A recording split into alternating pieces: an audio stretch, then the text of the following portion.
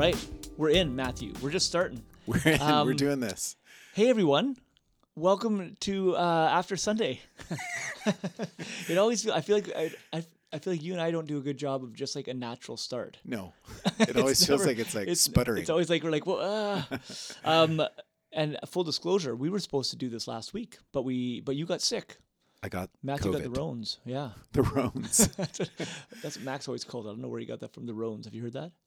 Corona. Rones. Oh, yeah. Yeah. I honestly, I did not make that connection. Really? Never. I was like, where does the Rones come from? Yeah. So you're feeling better now, though. I'm feeling a lot better. Yeah. I honestly feel like it was like a cold, and I just got curious. So I used, we now have an abundance of test kits at our house. Ugh, so you just went and stuck that thing up your nose? I did. Like, seriously, what kind of morbid curiosity is that? I have never done that. I have not done that yet. What? Not once. I haven't done it once. Wait, so how do you know you've been positive for COVID? I could tell. I knew I had. Like Oh boy. I know, and I Really? also gave it to my entire our team here. It was so bad. Was there a super spreader event? It was a super spreader event, except for it was just so it was one of those things. When where was this? It was for Christmas. It actually was in January. This last one? This last January. Yeah. It was because we had I think it was January. We did a late. So Brett, Tiana, Debbie, and Isaac. Yeah. Okay. So we had a Christmas thing, kind of a post-Christmas evening at the Allstead. So Boy, you guys can't get enough. You guys like MSB, Making Spirits I Bright, know. and Christmas, Yeah. and a post-Christmas. I know. Christmas? So then we were. So I was like, I knew I was sick. Like the Wednesday, I'm like, oh man, So it was a Thursday night. I know this is terrible. We should maybe erase this after. So I was like, I'm like, guys, and I was like, I'm sure I'm sick. Like I got this. I have all the symptoms. Not feeling great. It's up to you guys. Like I'm vaccinated. I've been triple vaxxed now. So. At the time was I don't know. Anyways, whatever. But everyone wanted to do it still, so it's their fault. They came. They came with full knowledge? They came with full knowledge. Oh, okay. Well, that's on them. Yeah, but That's then on they all got sick. Like it was bad. Oh no, Debbie didn't, and she was the one that was actually being very cautious. Oh. Like not touching anything. If we handed food, she'd be like, like being really careful about how she handled and stuff. And anyways, so sorry. Yeah, but I never. But still, Wow. I'm like, I will not stick that thing up my nose. On principle. Just joking. I just can't handle that. It's so disgusting. Oh, that's funny. Okay, gross. Okay, Okay, yeah. But we're doing it this week here. We're doing it this week. This is doing good. And you were saying that, I know we're going to do some social niceties first. But we had a winner. We had, oh, yes. Andrew Ransom was our winner. Andrew Ransom was the winner. And Matthew, you owe him a gift card of some sort, I think. Definitely not. Okay, I would like our listeners to, if they listened a couple, whatever's ago, podcasts ago, I thought we said you were going to give a gift. I don't think we said that. I think I said, Matthew, you're in charge of getting the gift. Pretty sure. That sounds so made up. No, I don't think we ever landed it. But I am going to get Andrew. I'm going to get you a gift card. And Andrew Ransom listened to and he heard the word Tom Cruise. Yes, the words Tom Cruise. The words Tom Cruise. Yeah. And he emailed us back. Yeah. Honestly, I feel like it was within an know. hour or two. Yeah. I was like, man, that's awesome. He's like a super fan. Right? Absolutely. I always wanted for us to have a super fan. Of the podcast? And he's probably cringing right now. It's like, really? Yes. Okay. Totally. So yes, we are good for it. But we should probably have another secret word today. You want to? Yeah. I mean, you have to commit to being able to give a gift. I promise I will give a gift. I know. I didn't even know that it was my responsibility, but now I know. All right. Okay. How about Ichabod Crane. No. Okay. How about fern? Fern. Yeah. Like the plant. Like the plant. Yeah. All right. Have you ever we're not doing it yet, but have you watched Between Two Ferns with Zach I've only watched the Steve Carell. Oh yeah. Okay. Yeah. Between Two Ferns. Yeah. We're not endorsing the show. No, but it's Zach Galifianakis. It's so funny. Okay, yeah. Okay, fern is the word. Starting now. Yeah, good. Okay. Oh, sorry. The rules are that because we should probably explain, because we probably have a lot of new-time listeners. First-time listeners? So the deal is this. If we Long-time listener, first-time caller. If we say the word fern, okay, not now, but going forward, throughout the podcast, whoever emails in first and says the time, like the time that we said it, then they will get a gift. Apparently an amazing Apparently, gift. Some amazing gift. Yeah, we're good for it though. We really are good for it. So there you go. Starting now. Okay. Turn. Okay. All right. So, Okay. as we've said in the last number of weeks, Yeah. the world has gone mad. Yes. True. True. And there is not a lot of good news out there, Well. Okay. All right. All right. Sure.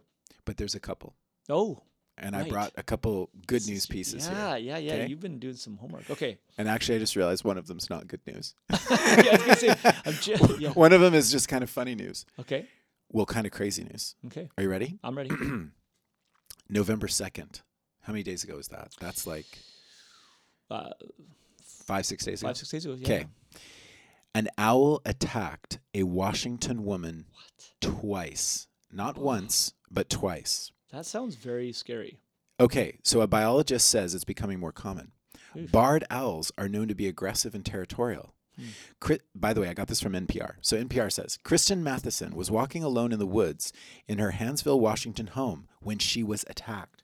There was no warning. Her attacker was fast and silent, but left its mark. She said, it felt like getting punched in the back of the head by someone wearing rings. Wow. Punched in the back of the head. That's very descriptive and very specific. Yeah, it feels like you maybe have experienced that I was going to before. say, yeah. know. I wonder. It's like, seriously. Yeah. Luckily, she got photos and video of her attacker, which is a white barred owl. Wow. The attack was unprompted, Matheson said. She was just walking, as she always does. In fact, she had seen this owl before, and there was never any problem. And later on, at the urging of friends, she went to a doctor who recommended she get a tetanus shot to avoid any further issues from the owl's bacteria-carrying claws. Oof. Yeah. Matheson wasn't going to be kept captive in her house, though, so she did her best to avoid the owl's territory. I was just like, okay, this is quote, I was just like, okay, I just won't walk that way for a few days. Yeah. But then exactly a week later, on the next Saturday, I was on my driveway much closer to the house, and the same thing. The owl hit her again. Do you think it was the same owl? It's got to be the same owl. Wow. And That's I think, nuts. like, they headbutt. Like she said, like, the claws were there, too, I guess. But, Right. like, That's crazy. can you imagine you're That's just walking down the road? and Really then scary. Bam! Do you know that my mother-in-law is petrified of birds? Really? She would this would be her worst nightmare. Yikes. It makes me sorry, are you finished that story yet or no? I wanted to sorry. I feel like I was trying to give good news. I thought this was Yeah. kind of funny, but I guess as I read it out loud, it's not great pretty news. intense. Yeah. And yeah. So just the final thing I'll say is that Matheson has altered her walking path, Oh, that's good. I'd say, and she's also taken to wearing a hat or carrying an umbrella to protect against further whacks on the head. Wow. That's crazy. Okay, that's it. It's What do you like think? Kristen, if you're listening, keep us posted. Am I right? You know, when we first came, this reminds me a little bit. When we first came here, we lived in the church house. I don't know if everyone knows that. We lived in there was a little well, where the shed is now. Yeah. It used to be a house, a debilitated, like old mold infested house. But no, it was It's good kinda for a while. cozy. It was really cozy. Until it got, there was quite a lot of mold and stuff. They had to tear it down eventually, but there it was. We had so many raccoons that would come, and so Rob Thiessen. And listen, I love animals. Just so we all know, you know that I love animals. But Rob Thiessen, our former lead pastor here, lent me his pellet gun. Did you shoot a raccoon? I did, but here's the thing. He said, "Don't worry, it's not going to kill him. It'll give a bit of a bruise." Oh, really? And it's true. So what I did was I would go out, and I know some people are going to hate this story, but and they would be like there, and they're so tame, right? So they didn't care. They saw me. They just kind of look at me and just keep going through our garbage. Yeah. So I'm like, okay. So I shot one of them. Oh boy. I know, seriously. We're gonna get like lots of. Anyways, then they actually he kind of jumped up. And he sort of looked at me and just kind of wandered back to the fence. He wasn't even like that. Didn't even really bug him. Well, he was probably in shock. No. Now I feel He's terrible. probably so stunned. He was But, just okay, you know what's walking off. you He's know like, all I wanted was a little nibble of some garbage. Yeah, some garbage that you left out, Corey. Yeah, Yes. you left your spaghetti and whatever else, out there. And so I did it. It was kind of fun. But then I remember, here's the funny part is that I would be like, and there was a family of raccoons that would come and do it. I was so annoyed. So I was standing. I remember it was a Friday night and it was like late, and I could hear them rustling around. And so I went out and they had disappeared again. So then I'm like, I'm gonna get them. So I waited in the shadows in front of my house with the gun. Okay. And you know where this is going? And then like I'm standing there and I'm like kind of hiding with my gun. And then all these cars are coming in the parking lot. I'm like, oh, interesting. You know, like, oh, right, it's youth. It's youth. And so then, seriously, no. I know. Within 5 minutes, I'm like, oh, this looks horrible. There's a guy standing outside the Allstead home in the shadows with a gun. As parents are dropping Their kids off. I know. And so I quickly went inside. Thankfully, no one saw me. I was like, that would look very crazy. That's so good. Oh, anyways, yeah, it's That's awesome. I did get a few raccoons, but no one died. No one was even morbidly injured. I promise. Hey, Corey. Yeah. I picked this next one for you. Okay. I actually literally, when I saw it, I was like, he's going to love this one. Okay. Well, it's kind of sad, but it's actually a cool story. Okay. You ready? All right, I'm ready. In Seattle. Yep. Eclipse the dog. His name is Eclipse. Oh. He is known as the dog who rides the bus alone on city buses. Aw. Now, he passed away. That's the sad part. Okay. He was 10 years old, Mhm. died. Oh, so sorry, she. She died in her sleep. Okay. Yep. But Eclipse gained attention in 2015 when she began to take the bus alone. Her owner, Jeff Young, says the two of them would regularly take the bus to visit their local dog park. Okay. One day, he was still smoking a cigarette when the bus arrived, so she just hopped on the bus without him. Within weeks, the Black Lab Bull Mastiff mix was a consistent commuter in her signature red harness. Aw. Bus drivers recognized her, and she knew her stop by looking out the window. Her owner said, "We get separated. She gets on the bus without me, and I catch up with her at the dog park. She gets on first, and then she gets off at the dog park 3 or 4 stops later." Oh. So the King County Metro, that's the Seattle Metro, Yeah. paid tribute to the dog on its Twitter page, posting an image of her in the note, "Eclipse was a super sweet, world-famous bus-riding dog and a true Seattle icon. You brought joy and happiness to everyone and showed us all that good dogs belong on the bus." Aw, I love that story. That's for you. Thank you. Yeah. It's sad that she died, but it's nice that she brought a lot of joy to people. That's fun. Mhm. That's cool. Dogs are, I don't know. There's something about dogs. Yeah. Wait, everybody wait for it. Big point. Big point's coming. They're I'm ready. they're going to be in heaven with us. We've already talked about this. Okay. Well, it's not happening. No, the lion will lie down with the lamb. Everything will be restored. New Yes. creation, new heavens and new earth. Yeah. Why wouldn't we have pets? Okay. Okay. There's the whole soul idea. What about the soul idea? Well, I don't know. Yeah. Do they have souls? Why do they not? I was assuming they didn't. Why did you assume that? Show me the verse. The verse. I don't know if there's an explicit. Nah. Yeah. Okay. Well, it just feels like in the animal kingdom, Mm-hmm. we kill animals to eat them. Some animals, yeah, that's true. We shoot pellets at them when they try to get our garbage. Really? Okay, yeah, that was Uh-huh. yeah. Mm-hmm. So you're assuming dogs will be there, but raccoons won't. I didn't say that raccoons won't. What about the chicken that you ate in your chicken burger? Will Which that chicken burger be? You know the chicken burger you ate the other day? Okay. Will that chicken be in the new heavens and new earth? So And I don't does it know have a how soul? I don't know how it all works. I don't know how. Obviously, I don't know. But I do feel as though if in eternity everything is as it should be, Okay. all shall be made new. I think to me, especially, I feel like, and there's going to be a lot of people listening to this and nodding along with me and saying, "Yes, Corey, absolutely." That those little pets of ours, they become part of our family. Yes. It's become the point where, like, I can't imagine that when all is as it should be, that this little creature who we had such a connection won't be part of that. Won't be But part I of the know. new and restored. I just feel like it's earth. not consistent because what about the cow that was killed? Yeah, I'm never consistent. So I don't know. I'm just saying I don't know how it could. And maybe we won't eat meat in heaven. Maybe we won't need to eat it all. I don't know. Oh, you okay? Yeah. Matthew's adjusting the mic there. Okay. Well, we'll do another podcast on this. Let's lay that aside for now. Okay. We've got Anyways, some big things to deal with. Eclipse. I'm looking forward to meeting you.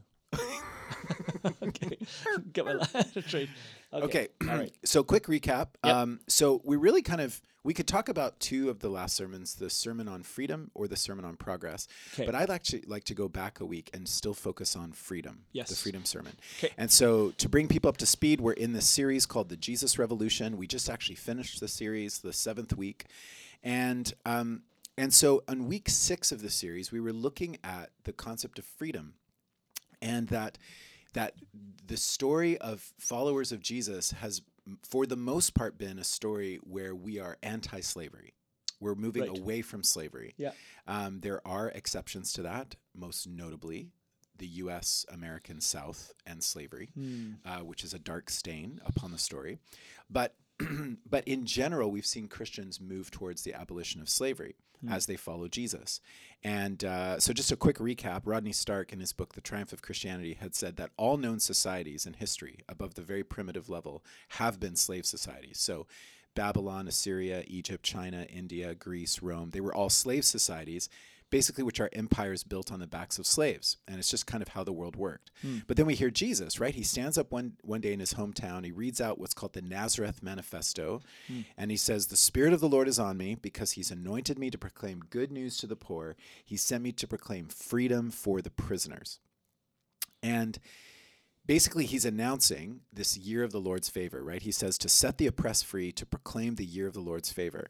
And we've looked at this. This is just a recap, but like the year of the Lord's favor was the year of Jubilee, which was the canceling of debts. Right. And people got into slavery because of debt, Right. because of financial debt. So in the ancient world, they'd be sold on the slave market, and like an owner would come and pay what their debt that they owed to somebody, and then that slave would come work for them.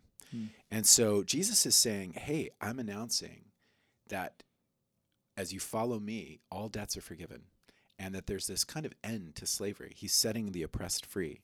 And so I feel like we see in Jesus this movement of freedom. Everywhere Jesus went, he's setting people free.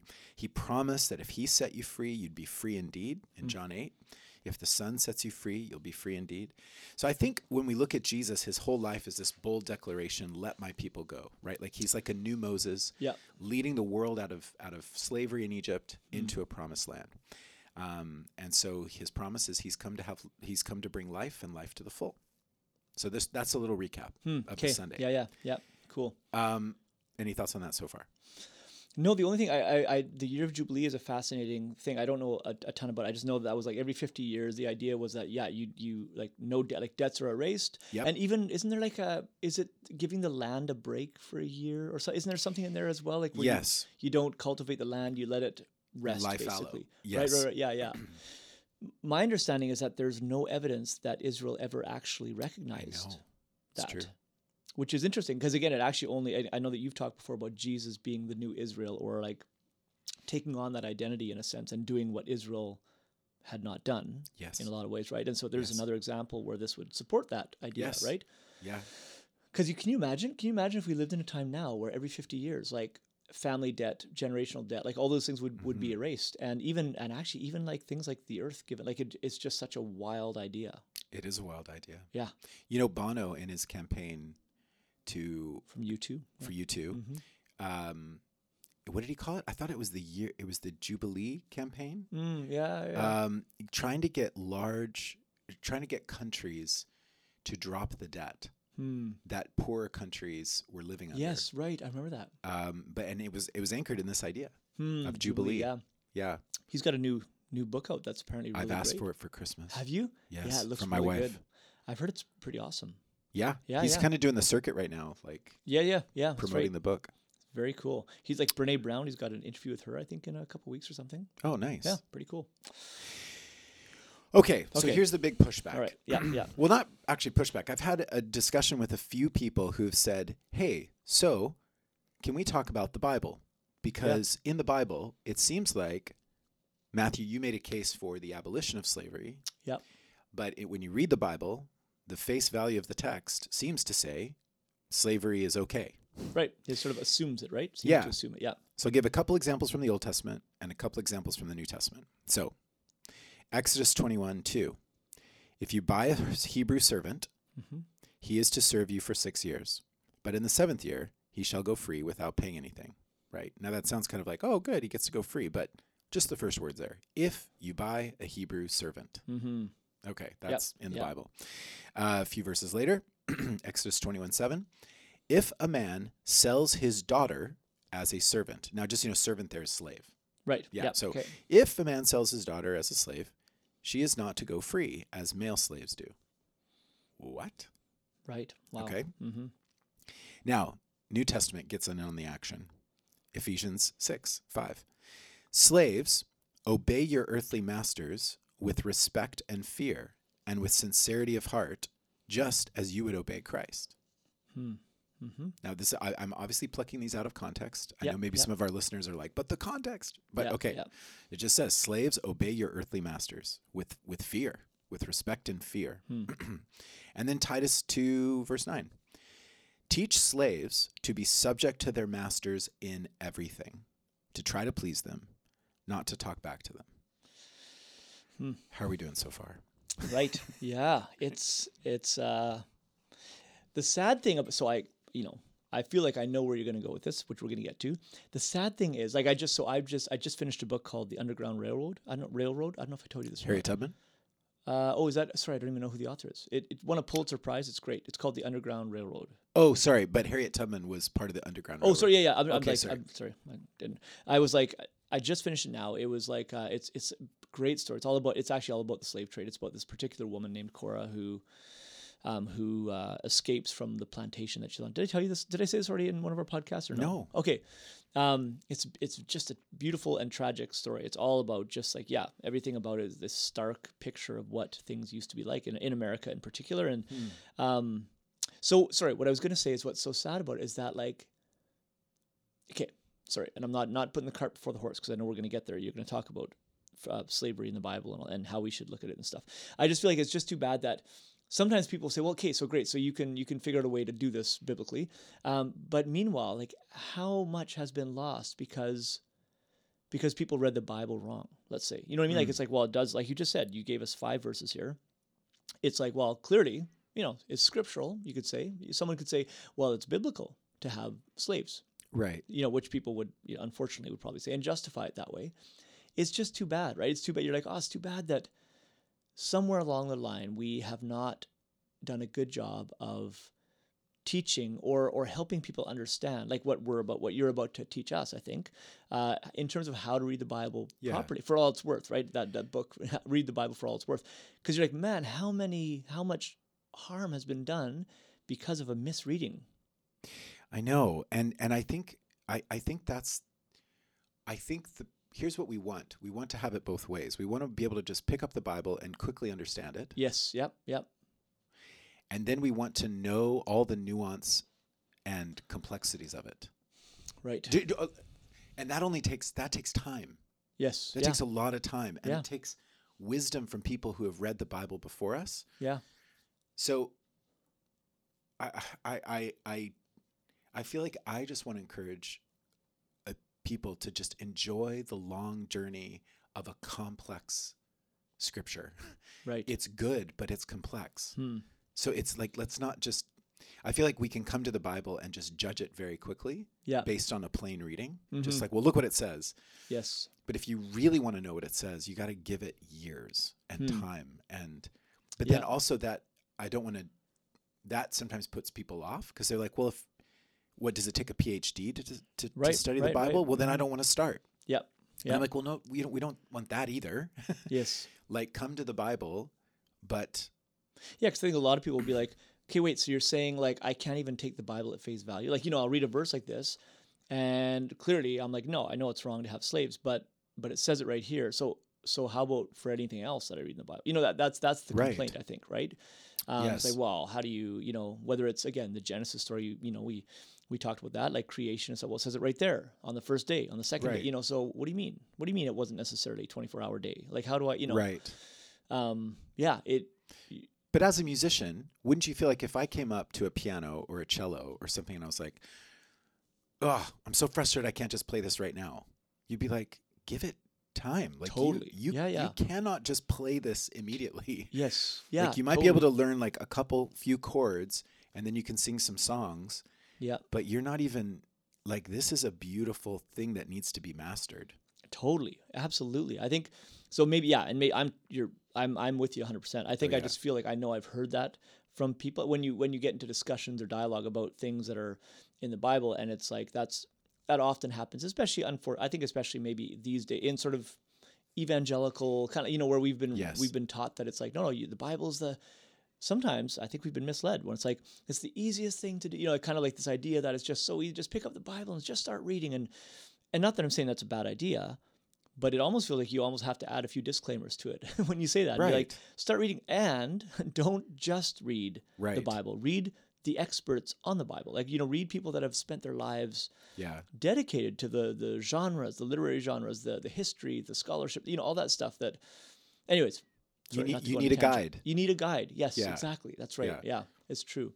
Anyways, so I just find that it does seem, it seems a little tragic. I remember I had a friend once who said, I don't think I agree with him, but he was like, our problem started when every person was allowed to have a Bible.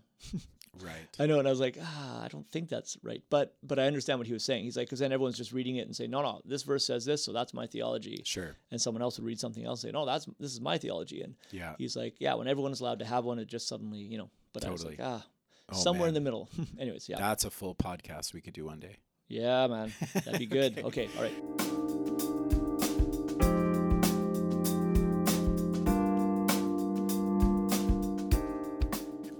Okay, so how do we make sense of the fact that we have these verses? So if it's true that slavery is evil and that Jesus is moving us towards liberation, then what's with these verses? Okay, so I want to say this. First of all, slavery is evil. Full stop, Yeah. right? Yeah. Slavery is owning other human beings, Right. which is wrong. Genesis 1:27 is all about the image of God, Right. right? Yep. And do any of us believe that to own another image bearer, to do with what we will, Mhm. is a good idea? No. No. Right? Yeah. So we know there's no slavery in Eden, right? In Eden, there's two image bearers with the freedom to rule over creation. Mhm. And the complex thing is we have kind of anti-slavery passages in the Bible, right? Mhm. So it's not just that we have, passages promoting slavery. Then we've got these. Like, so for instance, there's a prohibition. I'm going to share with you a verse in the same chapter, Exodus 21, that this verse alone should have been enough to destroy the transatlantic slave trade. Okay. Yep. Here it is, Exodus 21:16. Anyone who kidnaps someone is to be put to death, whether the victim has been sold or is still in the kidnapper's possession. Like, I'm saying these so-called followers of God who were part of the slave trade, if they just want to read the Bible at face value, they were kidnapping slaves in Africa to bring them to America. Right. So anyone who kidnaps someone is to be put to death. Yeah. Wow. Like, yes. So I'm just saying, like, we can't just pick some and not others. Okay. I'm not saying this answers our question. I'm just saying, want to show these verses There's a balance here. Yeah. And in the New Testament, the same idea, right? 1 Timothy 1. We also know that the law is made not for the righteous, but for lawbreakers and rebels. So who are these lawbreakers and rebels? So the ungodly, the sinful, the unholy, and irreligious, for those who kill their fathers or mothers, for murderers, for the sexually immoral, for those who practice homosexuality, for slave traders, liars, perjurers, and for whatever else is contrary to sound doctrine, right? So slave traders are in this list of lawbreakers and rebels. Right. Yep. So I guess what I'm trying to say is just like, while we have these stark verses about slavery, we also have these stark verses that are like, I don't know how anyone in the American South could, like, you'd have to go to a slave trader to buy your slave for your cotton field. Right. Yes. Like, so I'm saying is like, well, fine, take the Bible at face value here. Like, just maybe you should like show some, maybe you should slow down a bit. Right. Like, at the very least. Yeah. At the very least, and like pause, right? So I guess I'm trying to highlight the contradiction in the Bible. And I'm not even bringing up the entire story of the Exodus, right? Like God setting his people free from slavery, Totally. and Jesus' mission to set the oppressed free, and all this other stuff. Yes. So how do we deal with the seeming contradiction in the Bible? We have verses promoting slavery, verses condemning slavery. And so how do we understand what God is up to? All right. So I have 3 approaches, Corey. Okay. All right. Are you ready for this? I'm ready. Hit me. Numero uno. Okay. Okay. The first approach is, I would call it kind of helpful, maybe barely helpful. Okay. Okay. Almost not usable, but I think it's important to mention it. Okay. Okay? Okay. All right. You'll hear Christians. Actually, someone said this to me this past week. They weren't happy with my sermon. Yeah. Yeah. But so they'll say things like this. Slavery was not that bad Wow. in the ancient world. Yeah. Okay? It's not that bad. Right. So, but by the way, I just want to say there is a truth to this, but Okay. I don't like using this argument. But here's one approach. Slavery in the Roman Empire. Slavery was how people got out of debt. Okay. So this is true. So here's the deal. There's no banks. Right. So if you and I got into debt, Mm-hmm. There's no way of paying back the debt. Right. So what do? We offer ourselves to the slave market, and we say, hey, we owe $500,000. Yeah. So a wealthy head of a family. Yeah. It's in the Roman Empire. It's called the pater familias. It's the father head of home, right? Right. Would come and would be like, I'll pay $500,000 to have Matthew and his family come work here. Right. And the argument that's made is that like the Price family goes to this wealthy home and we, for a number of years, work off the $500,000. Right. So he's paid for us to be his employees. Gotcha. And that it's more like a Downton Abbey type thing. Like Right, it's right. like, I'd be the butler. I'd Tanya would be, the housemaid. Yeah. Making right. the beds. Right. The idea is that we're treated well. Yes. We're given meals. More like servants. Servant yeah. in the household. And so sometimes this really was a life or death choice. Like it's like I literally could go to prison, whatever. So the best thing to do is like, oh, it's so cool that master purchased me. Right. And I actually get to go live in the safety of their home and serve them. So I just want to say that could very well be true. Right. Right. Yes, And I think yeah. historically we see examples of that. We actually see examples of like, of that kind of situation where it wasn't forever. So once they paid their debt Yeah. or they worked off their debt, then they were allowed to be free. And in some cases they would get Roman citizenship, which was okay. actually really amazing. Also, some slaves owned slaves. So it was like there were multiple tiers of it. So it's Right, right. complex, right? Yeah. So there were some slaves that were actually quite wealthy and they actually owned slaves. There were some slaves that actually seemed to love their masters enough that when they were done, they actually stayed permanent members of the home. I don't know if that's like Stockholm syndrome or something. Like Right. you start loving your captor. Yes. But whatever. Yeah. We have examples of that. Slaves like there were slaves that were educated. We have in history signs of that. And this is a big one. Slavery in the Roman Empire was not based on race. So it's not like because you're black, you're a slave. Right. Yeah. Or because you're brown, you're a slave. Or because you're white, you're a slave. Or Right. whatever. Like Yes. it wasn't based on race. It was like based on debt. Okay. So I want to pause there and I want to say, so like the idea now you can see the idea there is like, listen, this is just the world they lived in. Yeah. This is how you get out of debt. Mm-hmm. And it was more about like how masters treated their servants, right? Like, so the Right. gospel would be lived out, like you should be a good master, like you should lead like Jesus or something. Right. So it's almost more like it almost sounds like more of a language issue. If this is true, it's like, well, we could solve a lot of the problem by just changing that word slaves to, let's say, servants. Well, or which the Bible does. Right. So Like it says servant. Yeah. Right. Yeah. So, And but there are some. So actually, that's a good. Do you know the answer to this? Like, are there some places that where the word is actually slave and some is servant, or are they all the same? Are they Well, both the same Greek word is doulos. Okay. DOULOUS. Okay. Doulos. And that's the one word used. Yeah, so it's like you have to pick. Oh. Yeah, that's my understanding. I could okay. research that after this, but Interesting. yeah. So it's just doulos. So Right. you're So are you saying that? But you're saying that you don't necessarily know that this is, like this is. You're saying I'm sure that some of this is true, but it may not be in all situations. Like it's obviously, I'm sure it wasn't in all situations. Obviously. well, I'm saying even if all this is true, here's the deal. A master owned a slave. Right. Yes. You owned a human. You owned a. So human, you yeah. can make this as pretty as you'd like. Right. But one person owns another person. And in the Roman Empire, here's the problem. The head of home, it's called the pater familias, the head of home, Yep.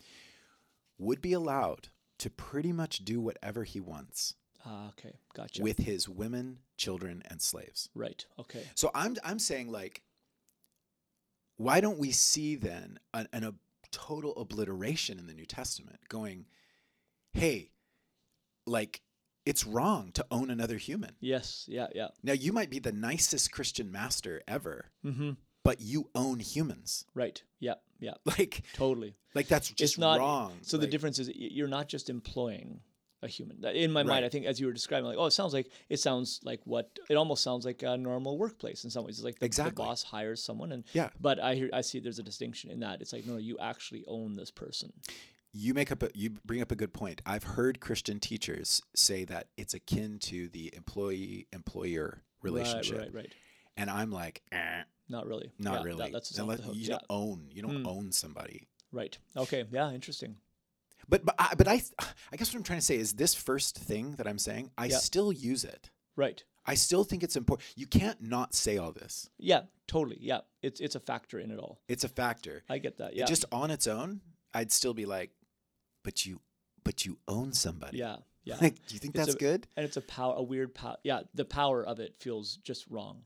Yes. And again, I know it feels like a funny, slippery thing because you're like, well, are you then saying that there should be no CEOs and no, what I mean? Like that's also power, Right. but it's very different. Ownership is very different than employment, obviously. Right. Yeah. Right. Okay. Yeah. Okay. Yeah. Cool. All right. So one approach that I like is kind of anchored in that first approach, but it gets at a little bit more of what Paul might be doing. And so I like this. Again, it's not the best one, but I like this next one. Yep. And it's Paul the missionary. Okay. Because both of the things I just read to you about masters and slaves come from Paul. Right. Yes. Right. So yep. Ephesians and Titus, right? So what's Paul doing? Okay. So this is a thing that I've been chewing on for a while. Okay. So there's not a lot to I haven't written a lot out, but I'm just going to explain it. Okay. The idea is that when the early church gathered for worship, it was radical.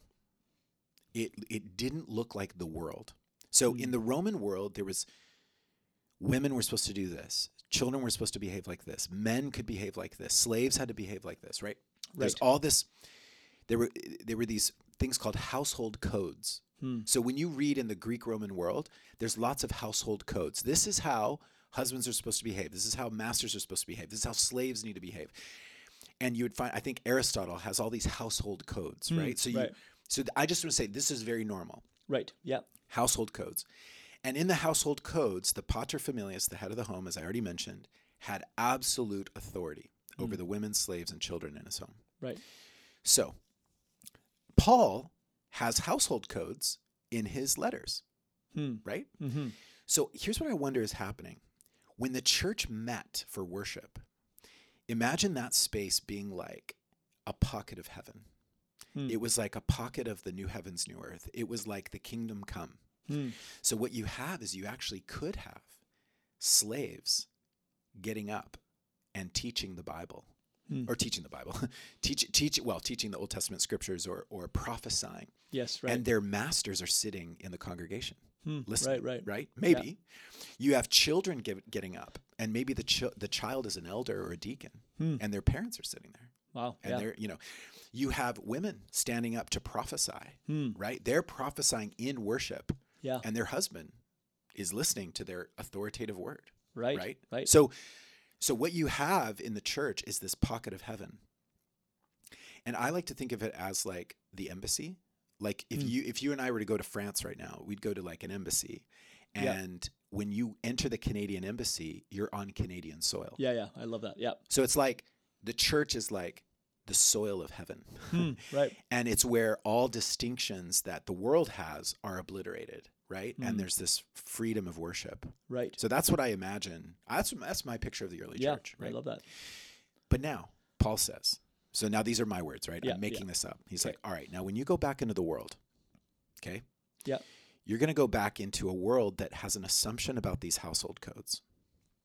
but here's what I want you to do. Okay? And then he says, when you're filled with the Spirit in Ephesians 5, when you're filled with the Spirit, I want you to submit to one another. That's what he says. Right. Submit to one another. Yep. And what that actually means is, husbands, you're also submitting to your wives, right? Yes. Parents, you're actually submitting to your children, and masters, you're submitting to your slaves. Does it go the opposite way? Of course it does. But here's what I want that submission to look like. And so then he unpacks what this looks like, and he starts working through each of those. And some of them are radical. Like, husbands, I want you to love your wives as Christ loved the church. Give yourself up for her. That's what I want your submission to look like. Masters, I want you to treat your slaves in such a way that there's like dignity given to your slave. Yeah. Right? And slaves, I want you to show what it looks like to serve your master in a way that is like, we see the gospel like there, because you're not serving your master, you're serving Christ. Right. He's not actually your boss. Like, your boss is Christ, right? Yeah. Children, I want you to honor your parents. Like, I want you to show the world what a radically different, a counterculture looks like. Right. But what Paul's not doing is he's not just getting rid of the whole system. He's a good missionary, and he's going to work within a broken system. But right? Because to the ancient, to the Greco-Roman world, it would look like anarchy if you got rid of the household codes. But he's saying, we experience it in worship, but when you go back home, I want you to live out the best versions of those things. So that Paul doesn't have in mind like abolition of slavery in his lifetime. Right. Because he's probably thinking, this is how people get out of debt. This is the way it works. Like, Yeah. you know, he's not thinking William Wilberforce or Martin Luther King. Martin Luther King wasn't slavery, but he's not thinking abolition fully. Although I'm sure, these are my words, I'm sure Paul would love to live in a world where that didn't exist. But he's saying, go back into the world and live out the mission of God in an upside down way. Gotcha. Okay. So you're arguing to say, I like that a lot. You're arguing to say that basically saying, look, like here, this is how we, like, there's a distinction between what we're doing here in this space, in this time, in this whatever, but the game that we're in, you know, the world that we're in, the water we're swimming in. Yes. This is how it functions. We all know this. So as you leave this place of equality and mutual love and dignity and all those things, image bearing, you know, our understanding of what the kingdom looks like, you're heading into the world, and that world is a very different place. And so we all know what it is. So in your roles that you've been given, which are stupid, we all know that. Maybe he doesn't say that, but you know, that's the idea. It's like, it's not the way the kingdom works, but it is what it is. Behave in this way. Like, you know, this is how you can let your light shine, basically, is what you're saying. Yeah. And it seems to me that he wouldn't, in some ways, as you're saying this, I'm like, well, yeah. And Paul wouldn't have had any sort of earthly authority as far as being able to suddenly change the system. Like, he wouldn't. So he's talking to like a kind of a ragtag group of people that are choosing to follow Jesus in a time, in a context where that would have been a very dangerous thing, I assume, still, right? Exactly. So it's not as though he's saying we got to change the laws and we're going to change I assume he would have zero ability to do that. Zero. Yeah. So it's not like, hey, rock the vote, go to your poll, or go to the voting place and vote no to slavery. It's that would not have happened. Totally. Oh yeah, it's interesting. So, and then what about women? And you said, like, you know, like kids could go and preach and they could have authority over the data. Yes. Women in those environments. Do you still think? I know we're going to be doing a series in the new year. Do you think in those little pockets of heaven that women would have actually been able to take that authority, like to teach with that kind of authority? Okay, so we're, as Corey mentioned, we're going into this right now, and the question we're asking as a church is specifically the role of elder. There seems to be a role of elder that on a flat reading of Scripture seems to be reserved for men, and it's how our church is operated. So we're asking that question. Okay. But what we are not going back on is the idea that we have here at North Langley, that lots of Christian churches have, is that women were freed up to be apostles, prophets, deacons, evangelists, co-workers with Paul. They were standing up, leading in the prayers, leading in the prophetic. They were teaching. So that seems clear in the New Testament. And what I guess that was already radical. Right. Yes. radical in the day. Yeah. Yeah. Yeah. So we're asking the question about elder, which is the final authority, kind of the highest authority in the church. So that's the journey we're on. But what I'm trying to say is that like 99% of the rest of it, like you would find if you entered into an early church setting, you would find women absolutely using their gifts because look at this when the Spirit comes and gives spiritual gifts, it's for men and women. Right. So all of those lists of the Spirit gifts of the Spirit are for men and women. Right. So this is like they're filled with the Spirit and they set off into ministry. So I guess what I'm saying is that I don't think that was normal in the Greco-Roman world to find women. Right. I was going to say that sounds. It would be absolutely countercultural for women to have those kinds of the ability to have like to be teaching and to prophesying and to actually have a role. Yes. Significant roles. Right. So totally. Okay. Yeah. So interesting. So we'll just I know not just because. So you anticipate us landing, because right now we would be called soft complementarian as a church, right? Where it's like women can have any role except right now, currently at North Langley, the role of an elder or senior pastor, lead pastor. Is that true? Yeah, all the leaders of the campuses, so myself at Walnut Grove, Jeff at Yorkson, Kevin at Aldergrove, our roles are elders as well. So we're elders. Yeah. So in a sense, you can just say elder. Right. But it's also leader of campuses or senior pastor. Cool. Yeah. So which way are you leaning? More on that in 2023. Okay. I just thought I'd try. The people want to know, Matthew. Okay. All right. I'll leave that. Okay. So here's the final image that I do like, but that some people can be a little bit nervous about, but it's called a redemptive hermeneutic, or some have called it reading scripture on a trajectory. Yes. So here's the idea. So Jesus talked about the kingdom of God growing like a little seed that grows into a big tree and like yeast that works through the dough. So I'm wondering, right, is that when we read the scriptures, do we see a little seed of abolition of slavery, the yeast of Jesus' mission to set people free? Yeah. And that as the church began to take it seriously, they moved into those places where there needed to be abolition of slavery, and they lived it out, and it started to grow, right? So that what we find only in a seed form or in the yeast, tiny little yeast, that it, as the 2,000 years of church history has grown, we have continued to see a trajectory towards freedom. Right. Yeah. So even though we find Paul working as a missionary, going, hey, masters, treat your slaves like this. Yeah. That is kind of the end of the old order, right? Right. He's saying, hey, be good missionaries right now, do it well, blah, blah, blah. But that we cannot have new disciples become masters anymore. You know, like right.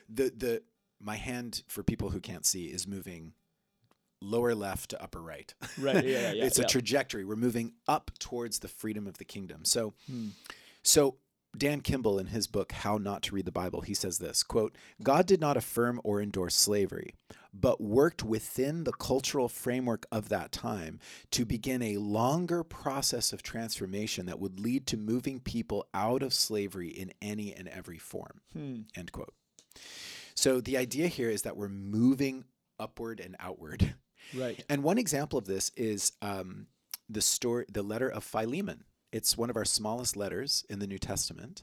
And let me just summarize the story really quick. Yeah. Philemon, he's the pater familias. He's the head of a home. Okay. He's a wealthy man who owns servants, slaves. Right. He's the head of home. He owned a man named Onesimus. Onesimus, the backstory here is somehow he wrongs his master. He either steals money from him, or he just runs away from him, or he does something wrong. And Onesimus actually finds Paul in prison, like the slave. He runs and he finds Paul. And we think during that time, he seems to have become a Christian. Onesimus does. And Philemon, the master, is also a Christian, right? Okay, yeah. So Paul writes a letter to Philemon, the master, the head of home. And he's basically arguing that he needs to set Onesimus free. His slave free. Yeah. And there's a point in the there's only one chapter, so this is verses 15 to 16. We read this. Paul writes this. Perhaps the reason he was separated from you for a little while was that you might have him back forever, no longer as a slave, but better than a slave, as a dear brother. He's very dear to me, but even dearer to you, both as a fellow man and as a brother in the Lord. Paul's doing something crazy. Yeah. He's saying, hey, head of home, pater familias, master, I'm going to send Onesimus back to you. And I'm trusting when I send him back to you, he's not going to show up again to get beat. Right. Yeah. For having stolen money from you or run away. Mm-hmm. Actually, when he comes back to you, I want you to receive him as a brother, Right. not as a slave. Yeah. And then Paul goes on to say, and whatever Onesimus owes you, Philemon, put it on my card. Put it on me. Right? Wow. Yeah. Which is it's the story of the gospel. Yes. Jesus Right, makes right. payment, ransom payment Right. for us so that we would be free, so that Yeah. we would be called brothers. Right? Interesting. And Yes. so Paul's like living out the gospel in his own life, saying, and Paul's so like heavy-handed. He's like, kind of wink, wink, Philemon, I know you're going to do this for me. Right. Like, Right. Yeah. like- Exactly. Like, and put it on my card. And let's see if you actually ask me for the money. Right? Like, I love that about Paul. He's super, bold, but it's a move from slavery to brotherhood. And it's the good news that in Jesus, slaves become brothers. And I think Paul's on a trajectory, right? Like, I think this is the redemptive hermeneutic idea. It's like we're moving towards freedom. So we're moving from slavery to brotherhood. And so Taryn Williams, he's a South African theologian. He says this, quote, without denying the social differences, he seeks to dissolve the hierarchy as far as possible by applying the uniting and equalizing power of the gospel. And so I just want to stop right there. Yeah. Any thoughts on that so far? No, it's beautiful. It's no,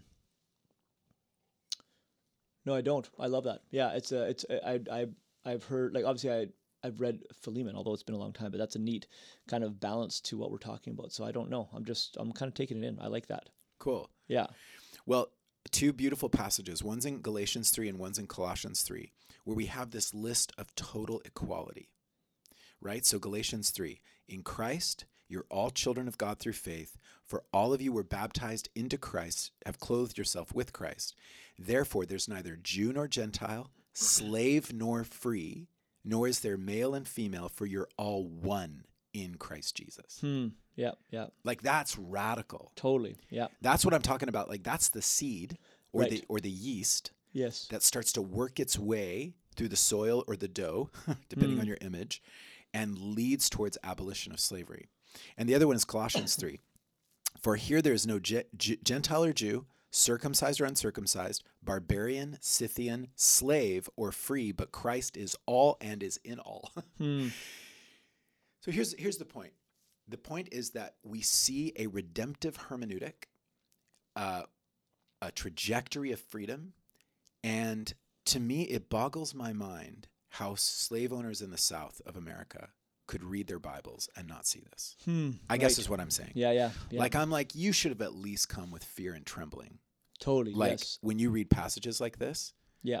I don't know. It's just too convenient, I suppose, Yeah. right? Like, you'd be like, it's funny. Yeah. That Galatians passage, I had a friend in college. That was his very favorite passage. His name was, and he was Fern. He was a great guy, but he loved that one. Also the Colossians passage as well. But it is interesting because I feel as though when you read like even the book that I was just telling you about there, the Underground Railroad, because you're like, you can totally see how you might be completely tempted as a slave owner. In some ways, you're like, oh yeah, right, man, isn't that convenient? You're all powerful. You have these servants, or not servants, but slaves that will do everything. What do you? Matthew's laughing here. I don't know why. What's so funny? Keep going. But really, how it was like this. It's like this. I can imagine actually if you would dare to go deep into Scripture and actually try to really read it for what it's trying to say. I feel like it's actually really inconvenient, right? Because it upends everything for me. Because I've got I've got a great estate here. I'm wealthy. I own all of these these slaves that will do whatever I need them to do, whatever I want them to do. And you actually, again, this book, you can see that it feels horrifying, especially when you're looking at it from the perspective of the slaves, which is when they have zero they just they have zero agency Yeah. with anything, you know, and it's children born into this, and that's their, you know, anyways. Totally. Yeah. It's fascinating. So can I make this controversial? Oh, okay. Yeah, I can imagine. Yes, go ahead. Scripture on a trajectory. Yeah. So when it comes to slavery, the question of same-sex marriage comes up, and it's like, Right. well, isn't same-sex marriage like slavery in the Bible, right? Right. Like it's something where you're like, but it kind of works in the opposite way. You're saying, when you're saying it's like you're saying that isn't it the same idea that if we're reading scripture on a trajectory, Yes. shouldn't we also be doing this when it comes to same-sex marriage? Yes. Right. But it works kind of the opposite direction. Right. So So slavery is seems to be okay in the scriptures, but we're moving towards slavery being wrong. Right. Yes. Right? Yeah. Whereas maybe the opposite is like same-sex marriage seems to be very wrong in the scriptures, but we're moving towards freedom. We're moving towards acceptance. Right. Like, yeah. can we read it on a trajectory? Right. Yes. And so I'll just read this here. The affirming argument here is that while the scriptures seem to be clear that same-sex sex is wrong, the Bible gives clues that God is moving towards less restrictions and greater sexual freedom. So if you look closely, there's a trajectory towards greater freedom, sexual freedom. Right. So is that true? And so I would argue that no. That when it comes to sexuality, we actually see the opposite. And a lot of theologians have pointed this out, that the Old Testament seems to have these actually much more loose views on things like divorce or polygamy. But when Jesus shows up, the bar is raised higher, right? So Jesus doesn't kind of restrict or loosen restrictions. Loosen it up. Yeah. He actually kind of tightened things up. So Jesus in the Sermon on the Mount even gets to a point where he says, even if you look at a woman lustfully, you've committed adultery, right? Or when it comes to divorce, he's like, you can't just go around divorcing women for any and every reason. Right. You need to stay committed to the one flesh relationship, one man, one woman, like the book of Genesis says. Right. And Jesus affirms celibate singleness in a beautiful way, like in his own life. So Preston Sprinkle writes this. He says, when the Bible augments its vision for marriage and sexuality, it moves towards a stricter ethic, not a more expanded one. So we see with women, expanded dignity in Jesus. Right. Yeah. With slaves, expanded freedom in Jesus. And with sexuality, I think an expanding vision of the beauty of one man, one woman, right. which is actually a tightening of the sexual ethic. Mm-hmm. So going back to the book of Genesis to remind people that marriage is a lifelong covenant of love shared between a man and a woman. So I don't think that if you say, hey, look, it's freedom for slaves and it's expanded dignity for women. And I think so this is me, I'm saying when I read the scriptures, I think Jesus would be like, yeah, and a recasting of the vision of one man, one woman, which sets the world free. Right. Yeah. We've already talked about that a lot. Yes. Totally. Totally. But I guess what I'm saying is that people get nervous when we talk about, like with slavery or with women, this idea of this redemptive hermeneutic or trajectory. Yes. Because they go, oh, well, you're going to go there with same-sex marriage. Right. I know some people would like us to go there with yeah. same-sex marriage, but I don't at all see any indicator of like a seed or the yeast of like same-sex partnerships or whatever, right? In Jesus, in Paul, in anything, right? Yeah. Whereas with slaves and women, you have complicated verses that seem to say different things. Yes. Right. So at minimum, you're like, ooh, are women restricted? Are they what? You don't find any of that when it comes to same-sex relationships. So. Right. Yeah. It's, that's interesting. That's true. I feel like I wish we could, and I know we've done this before, but even just this whole topic of, I've used the term, I know people don't always love this way of putting it, but like the Bible arguing with itself, yes. Which is like, I feel very comfortable with that because it's not, the Bible itself is like, as you've said before, it's like a library, right? The Bible it's so many different authors and different time periods and genres and et cetera, et cetera.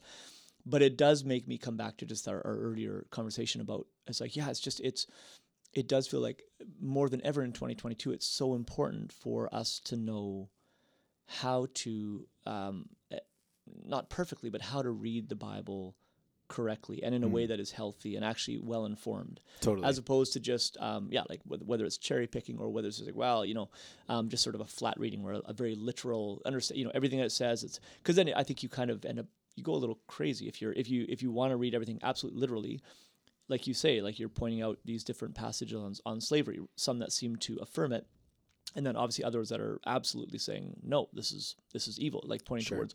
So that of course it just is not sustainable, right? To read it all in a flat reading kind of way. So yeah. Anyways, sorry. It just makes me think like, oh yeah, doing a sermon series. I know you've done some of this already, but like a sermon series on how do we read scripture. I think we did that a couple years ago, maybe it was. Yeah. I don't know. It seems so important to me. No, it's true. And everybody does it. Everybody has a grid for how they read scripture. Totally. Yeah. Like people who say, I just take every word as God's truth. Right. Well, are you still eating shellfish? I know, exactly. Right? That's right. Are you covering your head? Yeah, totally. Yeah. So and they're not. No, not at all. Sorry, they are eating shellfish, which is the problem. Right. And they're not covering their head. Yeah, or whatever. Yes, exactly. Whatever the example is. So everyone has some kind of grid by which they interpret. Totally. Yeah. And it's not, I think for me, sorry, I know we'll wrap this up now, but it's not as though, I think what always seems to happen is the extremes, right? Like where it's like either the one extreme is just like, well, we can't understand anything, obviously then, so why even bother, because it's all, who knows, like even like we just demonstrated here, it's like, well, this could mean this, or this might not mean that, or women, and like it says in the Bible things about, women as elders or not, and so some people are saying, well, so then it's like, why even bother, right? Yes. Or the other extreme where it's like, nope, I'm gonna stand on this being every word is from God, and totally. I just seem like you have these, and it's like, no, it's somewhere again in the messy middle, it seems to be, but yeah. Okay, so as we end, I think now it's safe to say why I was laughing. Isn't it? I don't understand. Yeah. Okay, Corey, you inserted the secret word in the best way ever. It's true. So if someone's already missed it right now, the secret word was earlier. Yeah, it was good, right? That was very actually creative. Better than the other ones. And it's true. It's just, it had everything to do with a consonant. That's right? Like, yeah. That's it. Unreal. Man, I don't know. Okay, I could not stop laughing over here. I'm getting better as time goes on. You're getting good. I know. I was talking about something very serious, and you're like laughing in the corner over there. Okay, good. Well, all right. This has been great, Matthew. Thank you. Yes, thank you. North Langley, we love you. We will see you on Sunday. Yeah? All right. Okay. See you later. Okay, goodbye.